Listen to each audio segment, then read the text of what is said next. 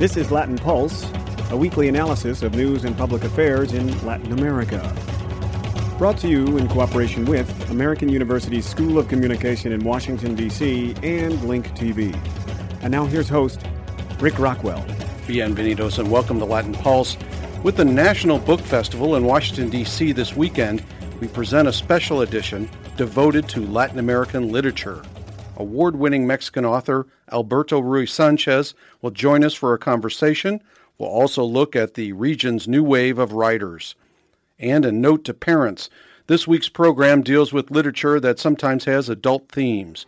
But now, Jordan Derry is here with this week's review of news from around Latin America. A congressional committee in the United States strongly condemned an undercover arms smuggling operation meant to catch members of drug cartels in Mexico. The operation is known by its codename, Fast and Furious. This week, a government inspector general released a report that criticized the handling of the operation by the Bureau of Alcohol, Tobacco, and Firearms, along with the U.S. Justice Department. Republican Congressman Darrell Issa of California chaired the committee that reviewed the investigation. Operation Fast and Furious is a poster child for what you don't do with deadly weapons. You don't lose track of them.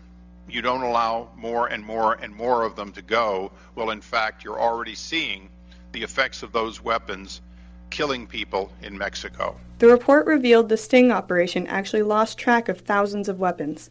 The problem came to light when one of those weapons was found at the scene of a fatal shooting of a Border Patrol agent. One longtime leader of the Bureau of Alcohol, Tobacco, and Firearms retired after the report was released, and a Justice Department official resigned. A dozen others faced job penalties related to the case. A federal judge has ruled that law enforcement officials in Arizona can now ask anyone for proof of their immigration status. The U.S. Supreme Court upheld this portion of Arizona's controversial immigration law in a ruling this summer. However, the court struck down many other portions of the law at that time. Those opposed to the law say it will encourage discrimination against Latinos. Cuban officials announced that they will put a Spanish politician on trial next month for negligent homicide. The Cubans accuse him of causing the death of 2 Cuban dissidents this summer. All were involved in a controversial car crash. The crash claimed the life of Oswaldo Paya, one of the leaders of Cuba's democracy movement. Cuban officials say the car carrying Paya spun out of control due to excessive speed and crashed into a telephone pole. Paya's family and Cuban dissident groups say they believe Cuban state security may have been chasing the car when the Spanish driver lost control. The United Nations says Bolivia is producing less coca, the plant that's used to create cocaine. The UN report comes a week after a critical report from the United States that said the Bolivian government was not upholding international treaties concerning illegal narcotics. Bolivia's President Evo Morales says consumption of illegal drugs in the U.S. is the problem, not the traditional harvest and use of coca in Bolivia. Less than a week after facing criticism in that same U.S. report, Venezuela helped officials from the U.S. and Colombia capture one of Colombia's biggest drug lords. Colombian authorities called Daniel El Loco Barrera the last of the great crime bosses, and characterized him as someone who led drug gangs for more than 20 years. Barrera faces criminal charges in the U.S. that would put him in jail for life if he is extradited and found guilty. For Latin Pulse, I'm Jordan Derry. Thanks, Jordan. Mexican author Alberto Ruiz Sanchez is known for his series of books on Mogador, a sensual cross-cultural exploration of Morocco. The 5th in that series is due out next year. Welcome to Latin Pulse. Thank you so much, Rick. It's a pleasure to be with you here. I realize your series tries to answer this next question, but if you could, in a bit of a preview for those in our listenership who have not read your material, why did Mogador become your muse? Well, I had a revelation arriving to Morocco, discovering that there was a link between the Mexican culture and the North African culture, because both were an heritage of the ancient Spanish-Arabic culture. And so tell us a little bit about this exploration and how you came to meet Mogador. Well, it was by chance. I was traveling in Morocco. We had an incident that changed the path of our travel. I was traveling with my wife, and the people who gave us a lift was going to that way. So in that way, we discovered Mogador by chance, and really that little port inhabited me. It became part of whatever I was writing. When I came back to Paris there, where I was studying, I decided to write a short story on whatever, and it had to be placed in Mogador, because Mogador became not only the scenario, but also the metaphor of desire. It became something extremely weird. It was like if all the world could be something, not only what it was, but besides something else, like a double sense of all the things in the world. And that happened in Mogador. You talked there a bit about desire and metaphors, and in some ways this entire series is very, not just sensual, but also erotic, but not always explicitly erotic. So there is a lot of metaphor in this work. What inspired you to find these metaphors? Well, the kind of revelation I had there is that the world is sensuous, that there is a sensuous meaning of everything we are living, that to breathe, to drink, to do anything you do is a metaphor of a erotic relation. I mean, eroticism not only as a sexual act, but as the contact with the world. Believing that a good definition of eroticism for me is everything that affirms life. In The Secret Gardens of Mogador, the third book in the series, you take eroticism to a place that is not normally visited, and you're talking about the eroticism of pregnant women. Can you share with us a bit about this? Yes, well, all the series is nourished by a research on how other people live their erotic moments. And of course, I was much more interested in things that seems weird or non-explored, because one of the vocations of a writer is to explore what the others didn't do. And it seemed to me that the eroticism of pregnant women was an unexplored world in literature. So I began to make an inquiry, and I spent like 6 years asking women how they lived that moment. And in the book, you don't find the research as a sociological report, but you find it in the most interesting stories I found. And now an excerpt from The Secret Gardens of Mogador. One day, I caught her sitting by her window, offering her skin to the sun's first rays. First her feet, then her legs, and finally the mound of her pubis, upon which she gazed as if it were a bush, a forest, a sown field. "My plants are happy," she said, smiling, without looking up from the tuft of unruly down covering her belly. An emerging dark line seemed to grow delicately toward her navel.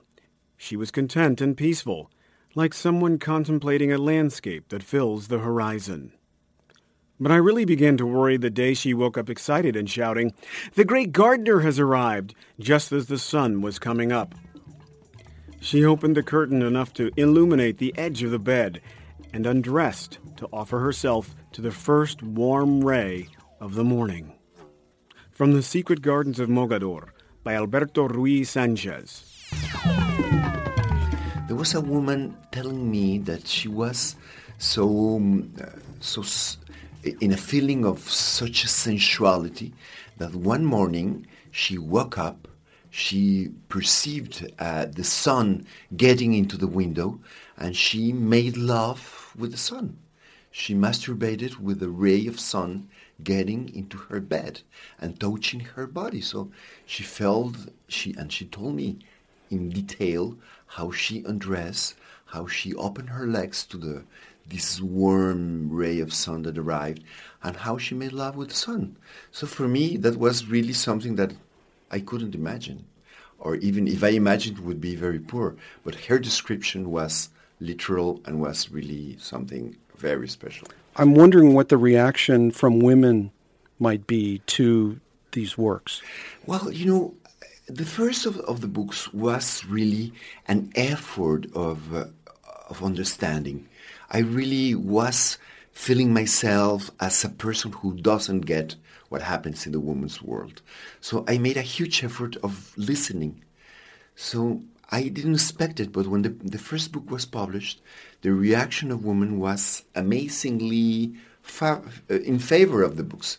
And it continued through all the series, so much that I really stopped the pace in which I was writing and publishing them to introduce all my research on Hearing the Woman. So maybe as a response to all my research and all my listening, the audience of my books is mostly feminine. The fifth book in the series is due out next year? In the United States. In Mexico, States, it's already published, but in the United States it will appear. And it's each one of the books is based on an essence, on an element: earth, water, fire, air. And the first one is air. And the fifth is about what in Spanish we call the quinta esencia, which means at the same time the fifth essence, and quintesencia means the essence of the essences. And for me, in each cosmology in the history of thought is different. But for me, it was wonder, because it's wonder what really moves the whole series, the sense of wonder, of the capability of wonder and the sense of being amazed of things that people don't pay attention normally, and when you really place yourself in a situation of wonder, you could be amazed. So the title of the new book? The title in Spanish is 9 Times Wonder. But my translator and my publisher says that it's not a good title. So we are thinking on Aesthetics of Wonder or something like that. But we're still accepting suggestions. Well, if our listeners have suggestions, they can send them to you, to your blog, yes? Yes, please. Well, you can send it to my mail. It's public. It's Alberto Ruy at gmail.com. Well, hopefully you'll get some mail from our listeners. Can we look for a publisher to have this unknown translated title? Which publisher will be It will be doing this? White Pine Press. The books are not bestsellers, but they continue to be published every year, everywhere they appear. So I think that in part is because people like you give a place to them, and some people hear about them and look for them, and person through person, ear through mouth, the books find their way. Thank you so much, Rick. Thank you, author Alberto Ruy Sanchez, today on Latin Pulse. I want to finish school and then go to college to be able to graduate and have the future my parents couldn't have. Because I know that going to college is the best thing I can do for my future. The words of a parent help to build the future of a child. The Hispanic Scholarship Fund has the information to help your kids go to college. Visit yourwordstoday.org or call 1-877-HSF-8711. Sponsored by the Hispanic Scholarship Fund and the Ad Council. Welcome back to Latin Pulse. To give us more perspective on Latin American literature and some writers we should be reading, Dr. Nuria Villanova of American University joins us now. Welcome to Latin Pulse. Hello, and thank you for having me here with you today. Dr. Villanova is the author of 2 books, The Impact of Social Change Upon Peruvian Literature and Border Texts, Writing Fiction from Northern Mexico. What do your books tell us about the importance of social change in literature?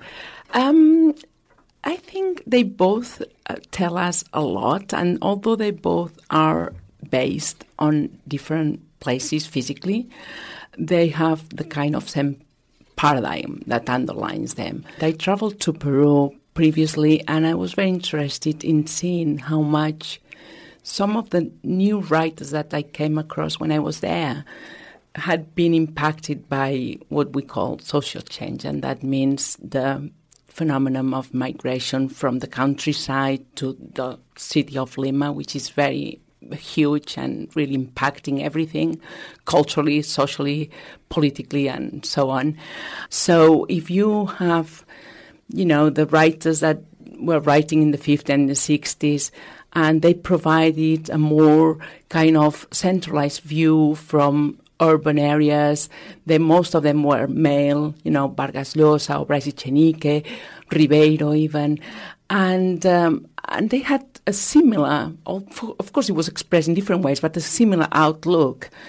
And those new writers were really the product of a different way of, a different society altogether. So that was the first book. And then the second one, I moved myself to Mexico. I lived in Mexico for 6 years.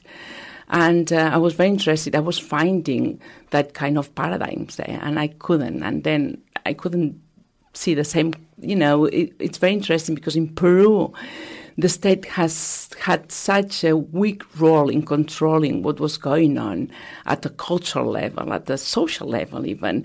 And you have all these civil society moving along and organizing itself. And there's been a lot of work written about this, about, what is the emergence of these organizations at the periphery of Lima and so on. In Mexico, of course, the control that the state had over everything, you could tell that also was over the production of literature. There were no other deaths of women in May, with the exception of those who died of natural causes, that is, of illness or old age, or in childbirth. But the end of the month marked the appearance of the church desecrator. One day, a stranger came into the church of San Rafael on Calle Patriotas Mexicanos, in the center of Santa Teresa, during the early service. The church was almost empty. There were just a few of the faithful clustered together in the front pews, and the priest was in the confessional. The church smelled of incense and cheap cleaning products. The stranger sat in one of the last pews and got right down on his knees, his head buried in his hands as if it ached, or he felt ill. Some of the elderly parishioners turned to look at him and whispered among themselves. One little old lady came out of the confessional and stood motionless, staring at the stranger as a young woman with Indian features went in to confess. When the priest had absolved the Indian woman of her sins, the service would start, but the little old lady who had come out of the confessional just stood there, staring at the stranger, although sometimes she shifted her weight from one foot to the other, doing a kind of dance step. She knew immediately that something was wrong with the man, and she intended to go and warn the other old ladies. From 2666, by Roberto Bolaño. Bolaño is somebody who was discovered, say, or who was really became really well known towards, as it happens sometimes, towards the end of his life. His life ended when he was quite young. He had just turned 50. So, he was young as a writer and as a person, of course. And he lived quite in poverty, I would say, or very, not with much means. I think he provided that kind of bridge between a modern literature and a postmodern one, you see. And it's not that it's only him doing that, but it does happen that he became translated and he became known. The writers, recent writers, when I say recent, I mean that generation that was born in late 50s, 60s, up to now, they have another outlook in general. So life cannot be, seen in the way that probably Vargas Llosa or García Márquez and other writers in that moment.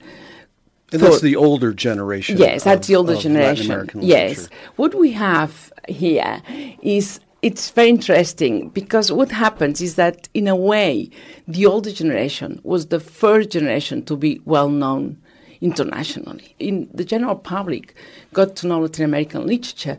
When Latin American literature became something more exotic, this idea about the magical realism, they provided that kind of other life that was different from what we had in Western countries or so on, you see. And that's precisely, I mean, Latin American literature has a very rich and long tradition from colonial times. Let me come back to Bolaño, because I'm not sure we went deeply enough in what we discussed about him. And some people might approach him as a crime novelist because some of his work is in that vein. And also he has some influences from his time in Central America and in Mexico. He comes from a country that has undergone one of the, cruelest and most brutal dictatorships in Latin America. That would be Chile. Yes, Chile, and with Pinochet, of course. And he's very critical. He, of course, opposes completely the regime. And then he uses something which in the context of Latin America is quite new, and is the criminal novel. That doesn't, it does exist, but not to the extent that, of course, not the extent that it could exist in the States or England, you see, or Well, I Britain. think about Paco Ignacio Taibo, the younger in Mexico, and his noir novels. Yes, you're right. But I think what happens is that Taibo probably doesn't, it's more like the plot, the argument, what goes on, the characters, whereas what happens with Bolaño is that he breaks that completely. So he uses part of the crime novel elements like the intrigue and, the action, really. But then he breaks it. His narrative is broken, is completely fragmented, and it's difficult to just follow it in the traditional way when you want to make it, more linear. That day, in the middle of the Midwestern plains, Mikondo was born.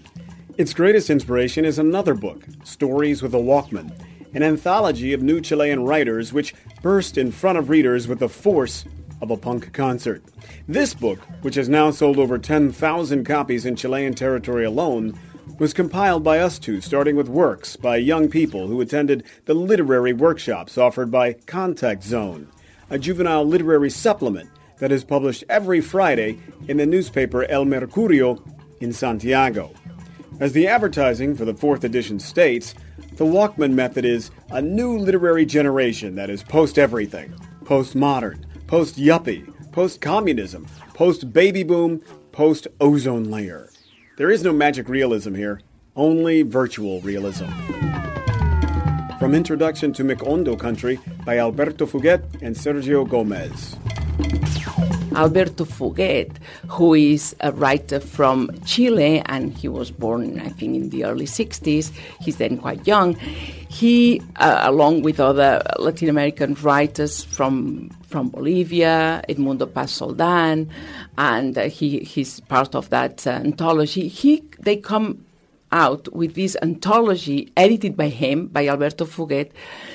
The name of it is Macondo, but instead of Macondo, which is Macondo, Macondo, and this is the magical kind of location of 100 Years of Solitude by Garcia Marquez, they write it down, Macondo, like McDonald's, MC, small c, and then Ondo. So that's just the title of the anthology says all. To me, they take Macondo because the Macondo, Garcia Marquez Macondo, it kind of captures that idea of this magical, realistic novel, and literature.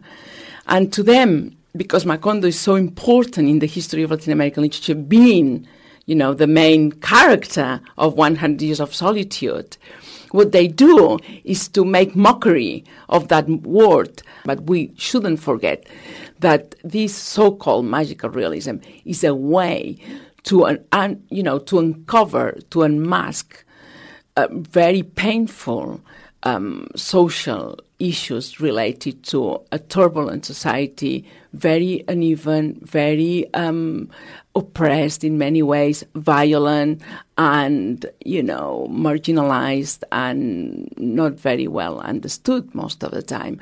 So maybe in a time of, of turbulence, the only way to put things, to express yourself is through literature, because the metaphors, the fiction can uncovers and unmask that. You see what I mean?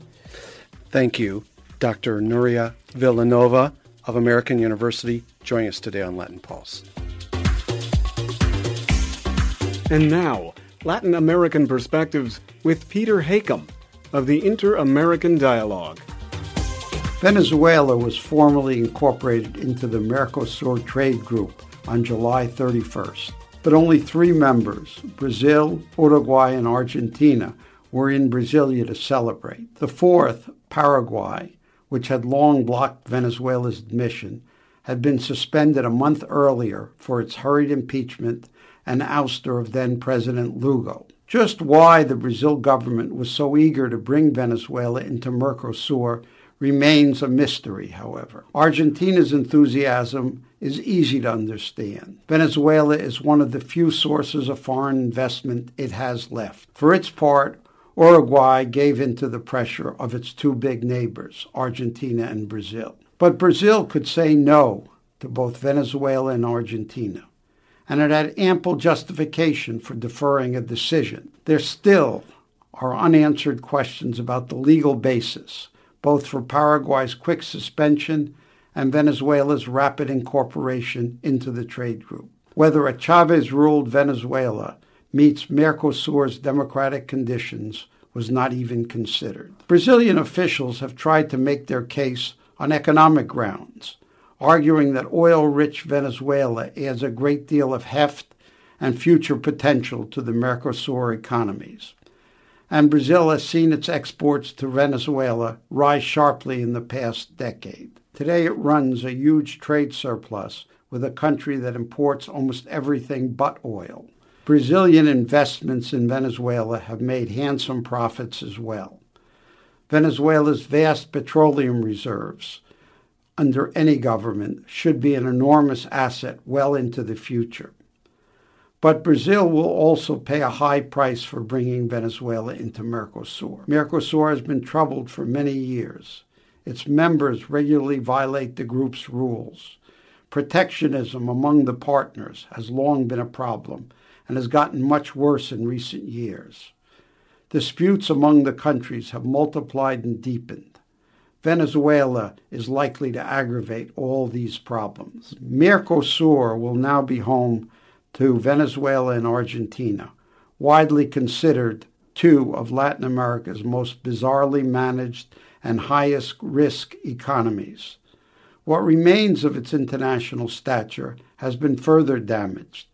A trade arrangement with the European Union, which Mercosur has been negotiating off and on for 10 years, is now further away than ever.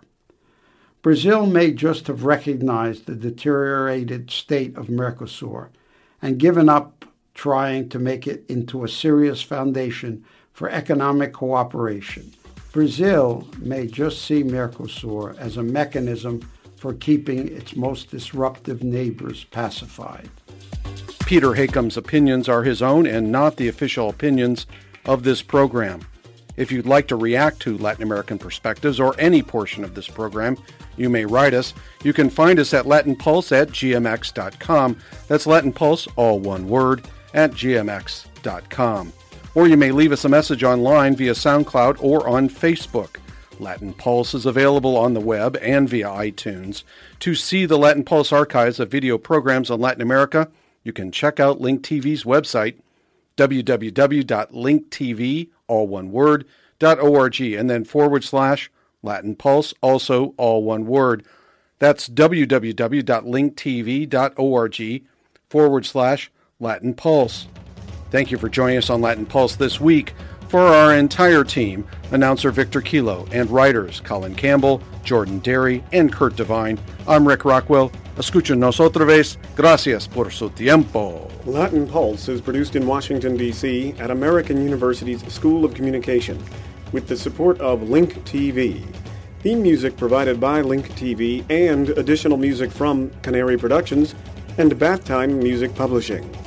This program is copyright 2012 Las Rocas Productions.